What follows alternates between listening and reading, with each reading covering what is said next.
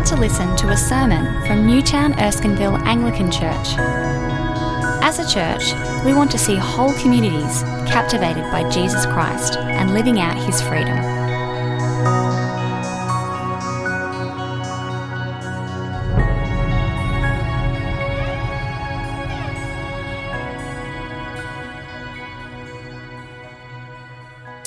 So the first reading today is from Isaiah 8, as you can see, verses 11 to 18.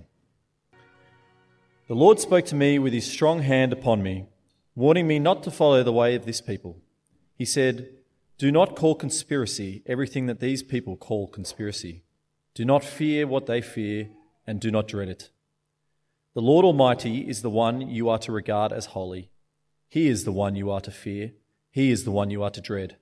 And he will be a sanctuary, but for both houses of Israel, he will be a stone that causes men to stumble and a rock that makes them fall. And for the people of Jerusalem, he will be a trap and a snare. Many of them will stumble. They will fall and be broken. They will be snared and captured. Bind up the testimony and seal up the law among my disciples. I will wait for the Lord, who is hiding his face from the house of Jacob. I will put my trust in him. Here I am, and the children the Lord has given me. We are signs and symbols in Israel from the Lord Almighty, who dwells on Mount Zion." So this is 1 Peter 3, starting at verse 8. Finally, all of you live in harmony with one another. Be sympathetic, love as brothers, be compassionate and humble. Do not repay evil with evil or insult with insult, but with blessing, because to this you were called, so that you may inherit a blessing. For whoever would love life and see good days must keep his tongue from evil and his lips from deceitful speech. He must turn from evil and do good. He must seek peace and pursue it. For the eyes of the Lord are on the righteous, and his ears are attentive to their prayer. But the face of the Lord is against those who do evil. Who is going to harm you if you are eager to do good? But even if you should suffer for what is right, you are blessed.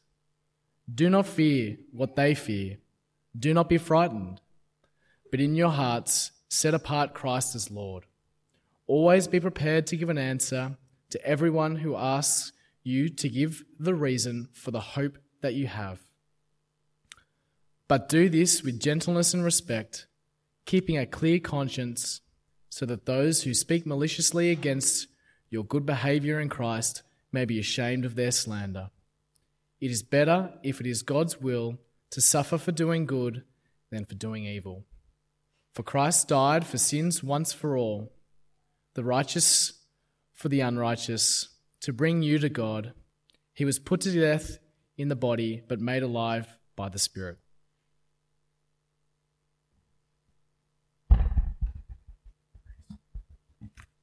Thank you very much. If you've got that open in front of you, let's keep 1 Peter 3 open in front of us, and then let's pray. Shall we pray?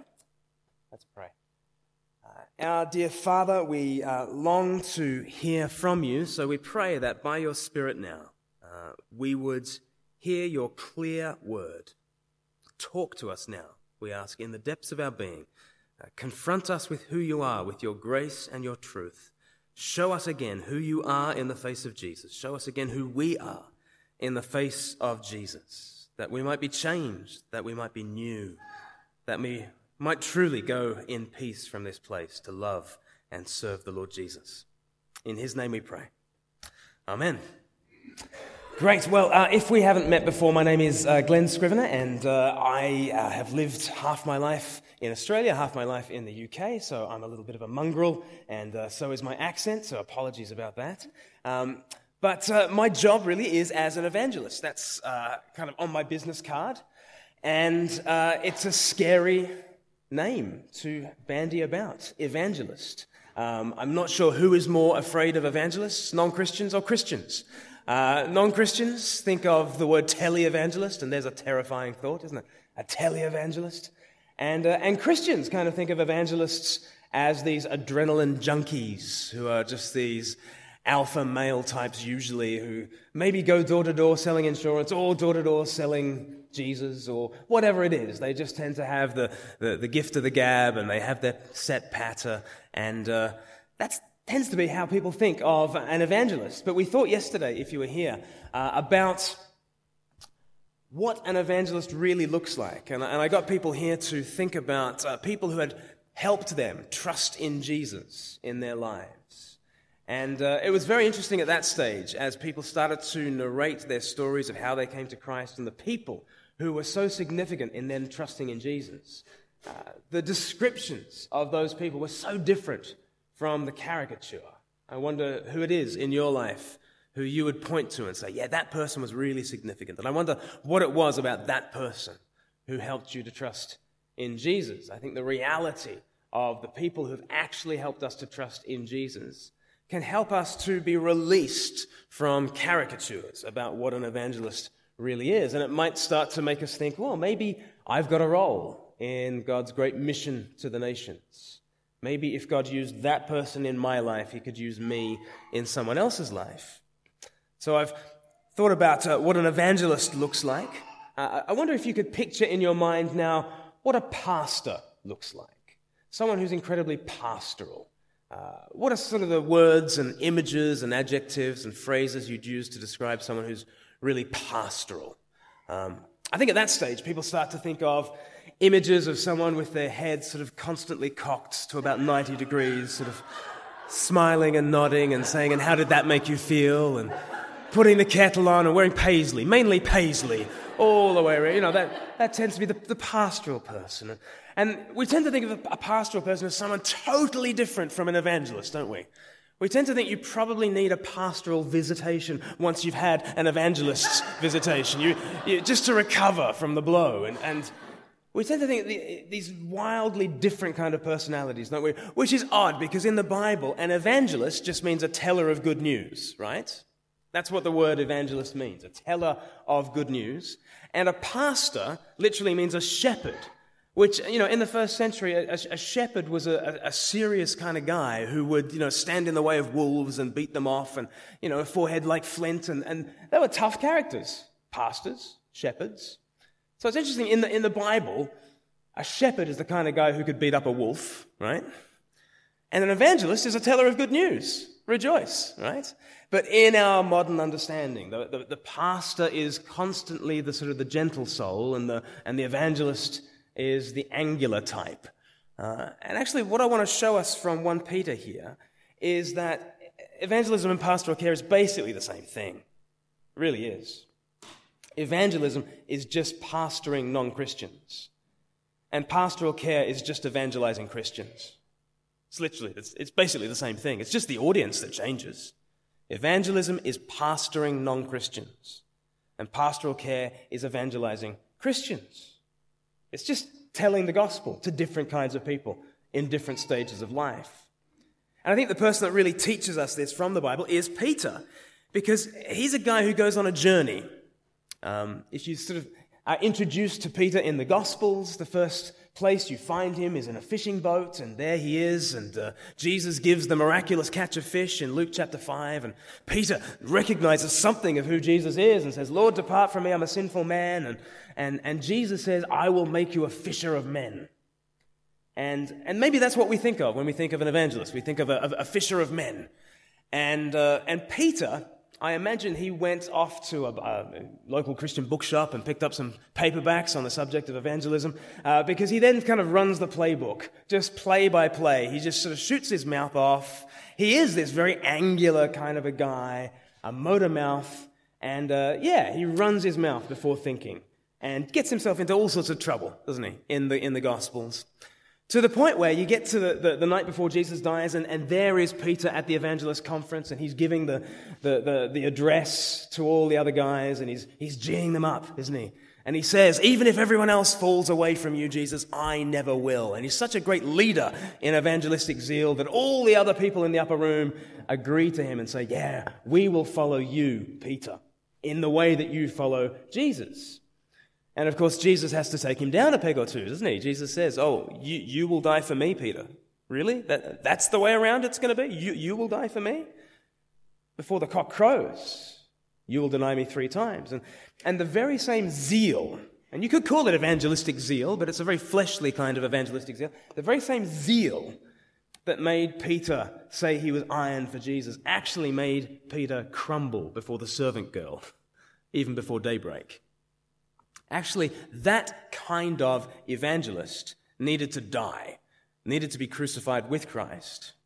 And then what was raised up on the far side of the cross, you read about in John chapter 21, is a pastoral evangelist. Have you noticed that Peter starts his life as a fisherman?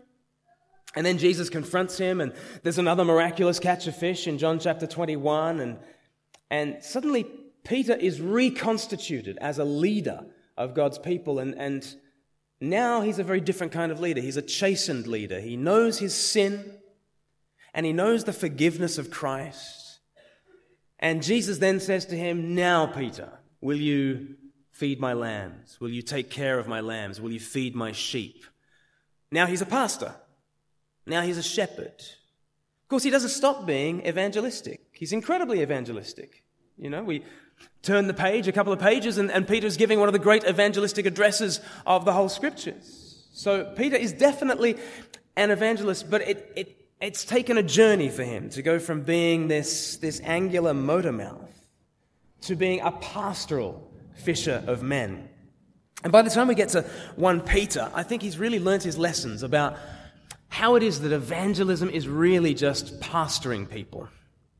1 Peter chapter 1, if you want to go to the beginning of the letter, here he addresses a whole bunch of people, and here is his mission team, and this is his mission strategy. And it's not this whiz-bang, polished kind of engine. What is it? 1 Peter chapter 1 from verse 1, Peter, an apostle of Jesus Christ, to God's elect, who are strangers in the world, scattered throughout Pontus, Galatia, Cappadocia, Asia, and Bithynia, that would be northern Turkey today, who have been chosen according to the foreknowledge of, get the Trinity here, God the Father, through the sanctifying work of God the Spirit, for obedience to God the Son, Jesus Christ, and sprinkling by his blood. So you've got 2 different perspectives on God's mission team. From an earthly perspective, they are scattered refugees who have had to flee where they're from, just picking up whatever they can carry in their hands, and now they live in a strange place, and they are totally at the bottom of the heap in this new society. Refugees, scattered throughout Pontus, Galatia, Cappadocia, Asia, and Bithynia. That's the earthly perspective, but the divine perspective, the heavenly perspective, is that they are gripped by the triune God. They are choice in the eyes of God the Father. They are set apart as special, as holy by the Spirit. And they are owned and cleansed by Jesus Christ. And so Peter addresses them and wants them to remember this heavenly reality. And that's so important on mission. We need to know who we are before we're told what to do. We must know who we are before we are to go out into the world. Otherwise, we're just going to figure that we are simply aliens, simply refugees in this world. We will simply think of, there's the big bad world out there, and we Christians, we are, not in step with the world. We're on the wrong side of history, right? And that will be the kind of the feeling that we get, and we'll get this kind of persecution complex. Christians can so often get a persecution complex because Jesus did say that persecution will be our context. It will be our context, but it should never be our complex, right? Isaiah 8, our Old Testament reading, said that, don't call conspiracy what everyone else calls conspiracy. Don't fear what everyone else fears.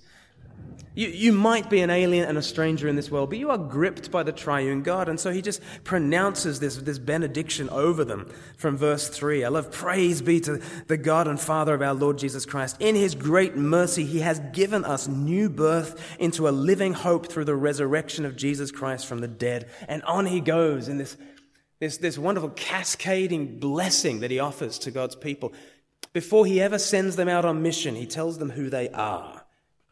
And what we need to know as we go public with our faith is not so much that we are a bedraggled, besieged minority in a culture that's stepping away from godly morality, right? That can tend to be the way that we think of ourselves. We think of ourselves as scattered, aliens and strangers in the world. And Peter goes to great lengths to say, no, you really need get this identity in Christ bedded down into your heart. You need to step out into the world knowing exactly who you are. You are gripped by the triune God. You are blessed in Jesus. So praise God the Father of our Lord Jesus Christ. We have this new birth into a living hope. And then Peter tells them who they are in chapter 2. These famous verses from verse 9. He says, "But you are a chosen people, a royal priesthood, a holy nation, a people belonging to God." Stunning. It's you are the special stuff of God.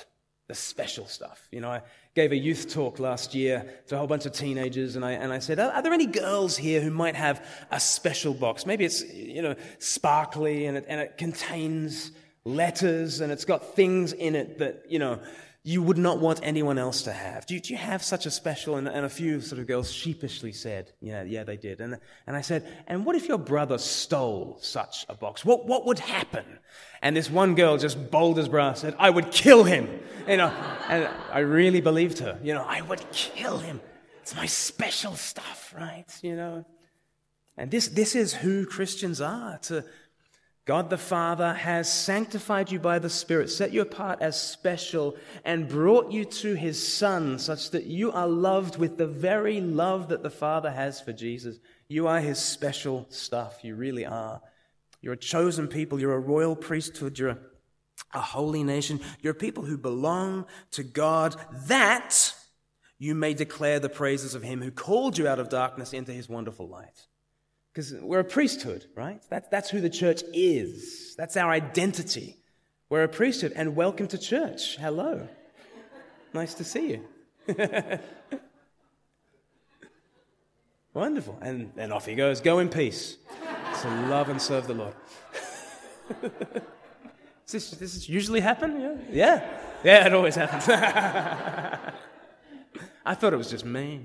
Okay. Yeah, me and St. Francis. Yeah, that's right. Bless. Go into all creation. Yeah. But here, where was I? Yeah, sorry. They were royal priesthood. Thank you. We are this royal priesthood. Think about the priesthood of the Old Testament. There were these Levites, weren't there? And their job was to be a priesthood. And there was one nation, one tribe out of the 12. And their job was to kind of be go-betweens, to bring God to the people and the people to God. But it would be a very strange priesthood, wouldn't it, if they decided, hey, it's great being Levites, don't you reckon? Let's all go off on holiday together, and we'll just have a commune, just us, just the Levites. Bill, you can cook, and I'll do the cleaning, and it'll just be us. No more of those other 12 tribes. Who can be bothered with the other 11? We're the truly godly ones, right? Is that a very Levitical thing to do? Is that a very priestly thing to do? At that stage, they have stopped being who they are. If they decide to go off into their little priestly ghetto, they are no longer priestly. They are no longer who they are. And if the church hives off from the rest of society and decides to be the church for the church's own sake, we have stopped being the church. Because you can't be a priestly nation that is concerned only for itself. We have to exist for the nations. That's what a priestly nation is all about. Existing for the nations, to declare the praises of Him who called you out of darkness into His wonderful light. And so Peter really grips them with this heavenly reality, and then he says, look, I know that the earthly reality is really difficult. And so he starts talking about the difficulties. Chapter 2, verse 13, he starts talking about the authorities, the government. It might be against you. But he basically says to them, look, just suffer well and cling to Christ, will you? Suffer well and cling to Christ. That's his great advice throughout the whole letter. And then from verse 18, he starts talking about difficult workplace scenarios. You could phrase it like that, I guess, to contextualize. Slaves and masters, difficult workplace scenarios. And again, his advice is exactly the same. Suffer well and cling to Christ. And from chapter 3, verse 1, he starts talking about difficult family situations, difficult marriages. And what's his advice? Again, he says, suffer well and cling to Christ. And in that context, he then comes to chapter 3, verse 15. And this is the most famous verse on personal evangelism. This is kind of it. If you want to find a verse, you put all your eggs into this basket, okay? Because this is the one that tells you that you're meant to be sharing your faith on a one-to-one basis. But notice how it works from verse 15. but in your hearts, set apart Christ as Lord. That's where it begins. And it's what Peter has been doing, like from the outset of the letter. I know you're a bedraggled minority. I know it's tough. I know you're scattered. I know you've got difficult government situations, difficult workplace situations. I know you've got difficult family situations. I know that. But in your heart, set apart Christ as holy. Just as God has set you apart as holy by His Spirit, so by His Spirit, set Jesus apart in your heart as your special stuff. As the thing that you just, if there was a fire, that's the one thing you go into your house to get. That's the special stuff, right? And who is Jesus? He is the one we love. And you know what? Naturally in the morning when I wake up and I stare at my Bible on my nightstand and my Bible stares back at me, it's not natural. I don't naturally set apart Christ as holy in my heart. I don't naturally wake up with a warm, fuzzy feeling about God. None of us do. We're all in the flesh, aren't we? And our default setting as we wake up in the morning, my default setting is to think that God's basically a monster. And somehow I need to get into His good books. That's pretty much my default setting. And pretty much my then default answer to that is, I can't be bothered with that. And on I go into my day. That's my default setting. And Peter says, no. You want to go public with Christ? Start by setting apart Christ in your hearts as holy. I was reflecting, watching the World Cup last night, and England were playing Sweden, and they actually won. They're actually in a World Cup semi-final. They don't know what to do with themselves. It's amazing just following on social media.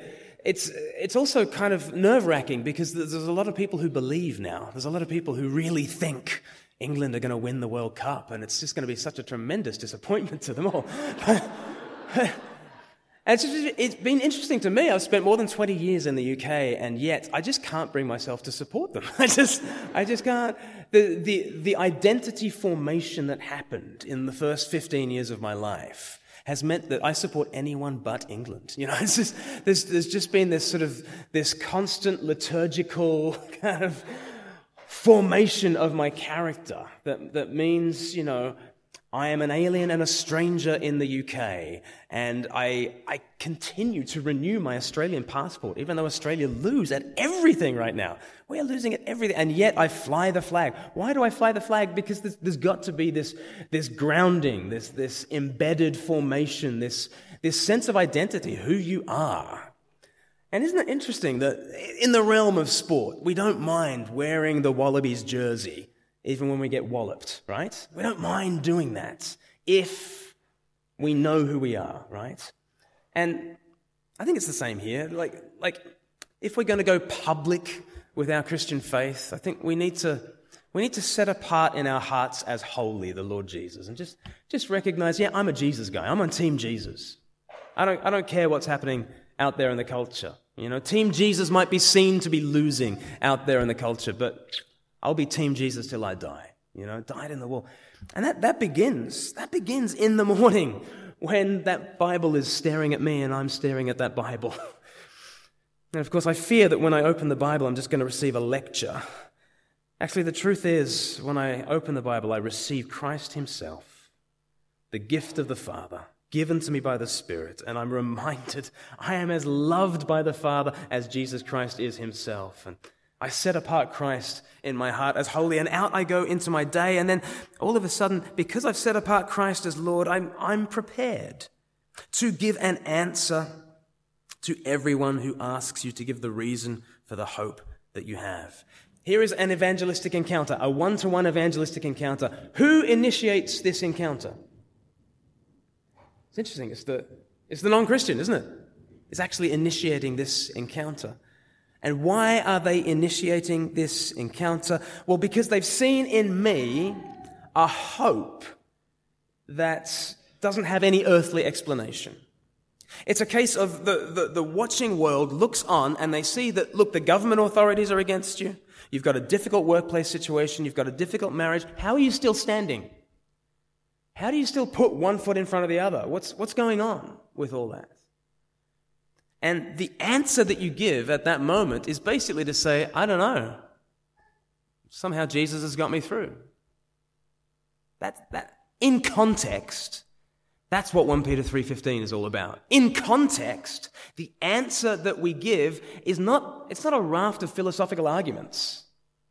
It's literally a bedraggled mob of strangers, refugees, aliens in the world, who are clinging on by their fingernails, but they've learnt how to suffer well and cling to Christ. And when people ask them about it, they don't give a bunch of philosophical arguments.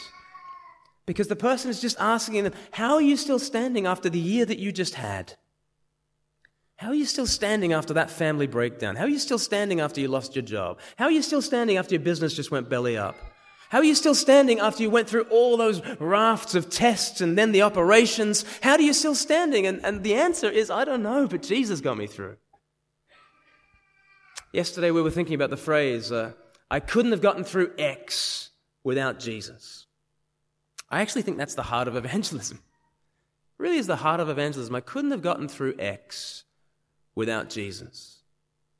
So often in evangelism training, I get asked to prepare people to tell their testimonies as something that you do to share your faith. You tell your Christian story, and you use the kind of the BHA kind of before, how, and after, and you kind of have this. You narrate a spiritual journey in which you were in darkness and you saw the light, and you tell the story. But of course, if you've grown up in a Christian home, it becomes quite difficult, doesn't it? I don't know if you have grown up in a Christian home and you've never known a time when you haven't trusted in Jesus. You have to then invent, your wilderness years when you were 5 years old and, really wandered from the Lord, just colouring outside the lines and everything. It was, you feel the pressure to narrate this journey in which preferably you're on Skid Row and suddenly you see the light and you get transformed from a bank robber into But I don't really tell people to do that. But I do tell people, look, I don't think a lot of people are that interested in you narrating a spiritual journey for yourself, but they are really, really interested in learning how you've gotten through difficult times in your life. Because everyone has to get through difficult times in their lives. Everyone does. And what they really want to know is when the rubber hits the road, how does Jesus help you? How does he help you in the family breakdown? How does he help you when you're walking through with depression? How does he help you with all those mental health struggles? How does he help you in these situations? Well, I couldn't have gotten through without Jesus. And then at that point, you know what you're doing? You, having been pastored through the valley of the shadow of death, you are suddenly offering pastoral care to your friends who might be walking through the valley of the shadow. And you're saying, there is a good shepherd, And that good shepherd is so necessary, so needed, because out there in the world, what is the hope? The hope that is within us is immortal glory. The hope that is within us is the renewal of all things. The hope that is out there in the world is nothing. It is nothing, I tell you. The world will tell you that we are biological survival machines, clinging to an insignificant rock, hurtling through a meaningless universe towards eternal extinction. But at least there's a new flavored latte from Starbucks, so that's nice, And we're renovating the kitchen, so that's something to look forward to. Is that a hope? All the while we are biological survival machines, clinging to an insignificant rock, hurtling through a meaningless universe towards eternal extinction. Peter says, no, Christians, we have an evident hope. An evident hope that there is a shepherd who has walked us through and will continue to walk us through the darkest valley. And there is feasting joy at the end. There is a future, there is hope, there is immortal, embodied glory that just as Jesus has risen from the dead, he will raise us with him and raise the whole cosmos to renew it forever. We have such a hope. And that's the hope that gets you through the dark times. When dark times hit, we often think dark times are kind of a speed bump on the way to our evangelistic goal. And listen, dark times in your life will be very fruitful evangelistically. It won't feel nice. But as you are comforted in your affliction, 2 Corinthians chapter 1, you will learn how to comfort others in their affliction. You will be made into a pastor. A pastor for Christians, a pastor for non-Christians. And what do you call a pastor for non-Christians? I call them an evangelist, right? Through those dark times, we learn of the great shepherd. Through those dark times, the watching world looks and sees a hope that is in us, that is different. And listen, I don't expect your words in that situation to be polished, to be impressive. My words in those situations are not polished, they are not impressive. But if Jesus is in you, he will come out of you in your feeble and faltering words, and you'll be able to put words authentically to your hope in Jesus. And those words will have more of an impact than any polished communication you can imagine. 1 Peter 3:15 is not about learning a whole bunch of philosophical arguments and you've got them on a hair trigger so that someone asks you the question. You say, I know! Shoot them down with your knowledge. No, it's you've learnt to suffer well and to cling to Christ, and when asked, you're ready to say, it's Jesus. I'll finish with this. I used to be involved in a group called Christians in Sport in the UK, and was involved in a cricket team, and constantly wanting to be a good witness in the cricket team. But I just remember we used to meet up quite a lot. Different cricketers who were trying to inspire one another for being witnesses in the cricket team. And I don't think it was ever said from the front, but it was kind of the impression that I got as I drove home from every meeting. The impression that I got was, to be a great witness in the cricket team, you had to take 5 wickets, you had to score 100 runs, you had to be the life and soul of the dressing room, you had to be in the bar until late at night telling cracking mother-in-law gags, and you're a Christian. And the goal was for someone to look on you and to say, Glenn, you're a really impressive human being. What a specimen you are. What's your secret, Glenn? And then for me to say, well, it's not all me. Let me tell you about Jesus. And you get this weird mythology in your head that this is what evangelism looks like, that you become the really, really impressive person that everyone wants to be like. And then they say, what's your secret? And you say, church. As though anyone's going to buy that one, But that was the understanding I had of evangelism. Just be really, really impressive and a Christian, and then people will flock to Jesus. And then I met a wonderful Christian cricketer called Henry Alonga, a Zimbabwean cricketer, played for the national team. He was a very fast bowler. He was as fast as Brett Lee, as fast as Shoaib Akhtar back in the 90s. Very erratic with it, but he was very, very fast. And he was an incredibly impressive individual. He took a stand against Robert Mugabe. In the 2003 World Cup, he wore a black armband to protest the death of democracy under Robert Mugabe, right? So he was this principled guy. He was incredibly good-looking, incredibly talented. He was a singer. He was operatically trained. He has had #1 singles in Zimbabwe, right? This guy would have been the poster boy for Christians in Sport. He was like, this is what you do, right?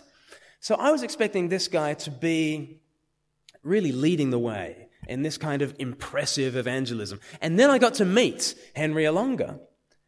And he really torpedoed everything I'd ever thought about evangelism. Because I said, what was it like being an evangelist in your cricket team? And he said, I was hated. Like, really? But you won Zimbabwe all these games? And he said, yeah, but I was rocking the boat massively. We were getting death threats because I was protesting against Mugabe, and nobody liked that. And he said, I was handing out gospel tracts to people, little leaflets explaining the Christian faith to people. Nobody wanted to hear that. I was hated. I sat by myself most times in that dressing room. I was like, sounds like an alien and a stranger, doesn't he? He said, but yeah, the thing is, whenever any of their girlfriends dumped them, or if their form dipped and they were about to get cut from the team, or they got an injury that would end their career, he said, then I was the person they spoke to. Then they would sidle up to me and say, Henry, can we go for a drink? And he said, then he led loads of people to Christ. Incredibly. He was not popular at all. And he was not the guy in the dressing room till late at night telling cracking mother-in-law gags. He was not that guy. Because who wants to talk to that guy when life goes badly, right? Do you want to talk to the alpha-type personality when life goes badly? No, and so ever since then, I've realized, look, the goal in evangelism is really be the guy your friends will trust when they are walking through the valley of the shadow. Be the guy your friends will sidle up to, maybe silently, maybe ashamedly. Be that person that they can trust when life goes badly. And then you'll be able to say, listen, I couldn't have gotten through X without Jesus. And then you're doing the work of witness. Because evangelism is just pastoring non-Christians. Pastoral care is just evangelizing Christians. Should we bow our heads? Let me pray for us all.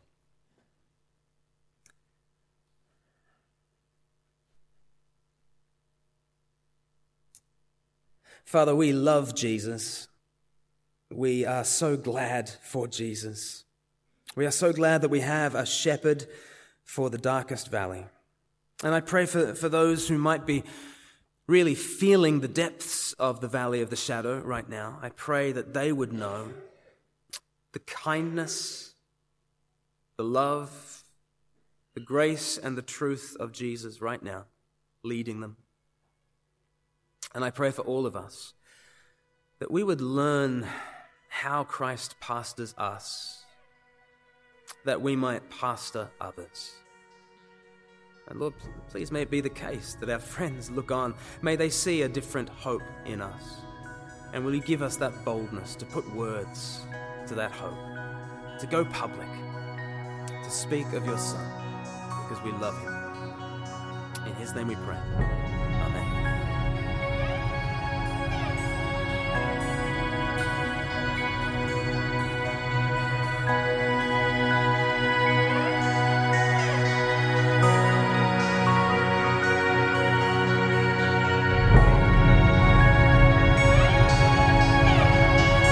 Thanks for listening to the Newtown Erskineville Anglican Church podcast.